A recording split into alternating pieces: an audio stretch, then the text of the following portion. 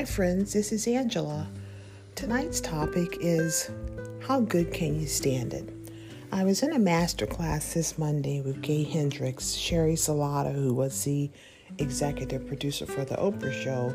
She knows a lot of people, and he's one of the people she has in her friend circle. And so he came in and he talked about his new book, and he basically said it's important that we ask ourselves the question, how can I do what I love, most the majority of the time and be able to give something to the world?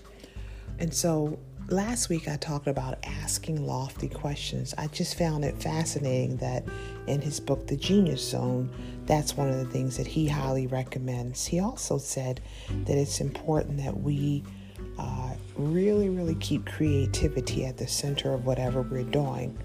If you find yourself really missing creativity, more than likely fear is in the driver's seat of your life, and you want to evict that fear, tell it to get in the back seat and invite creativity to the front. I think it's really important that we find the things that we love and that we would do almost for free, because it's our one life, right? We might as well live it in a way that's really going to be joyful and that manifests our best and our greatest. That's a main share from his book that I wanted to pass on. The other concept that I shared in my Facebook and IG lives at 7 and 7:30, some folks have been asking, how do I get around feeling guilty when I'm taking time for myself?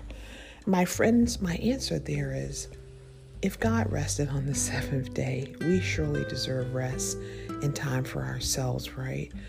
It's nothing that we should feel guilty about. In fact, when you feel the word or hear the word in your mind, should, it usually means that that's your inner critic talking. That's not always your best and your highest self.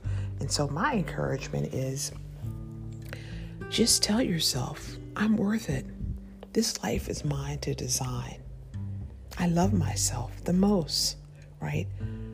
Abundance, you're welcome here. Or how can I have an awesome life? How can I do more of what I love more of the time while also serving others, right? Whatever is your language. If you do that, I believe it opens space for you to feel comfortable that creativity is welcome.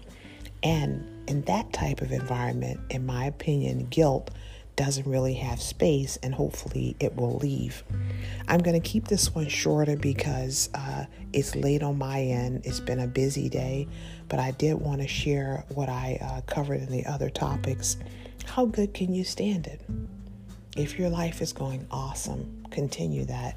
But if there are things you wish you were doing that you've not started, my friend, begin today, right? You're worth it. Abundance is your birthright. And by a lot of different authors, including Gay Hendricks, all we have to do is step into it. It's waiting for us. That's it for my talk for you all this week. Be blessed, my friends, and less stress. You're worth it.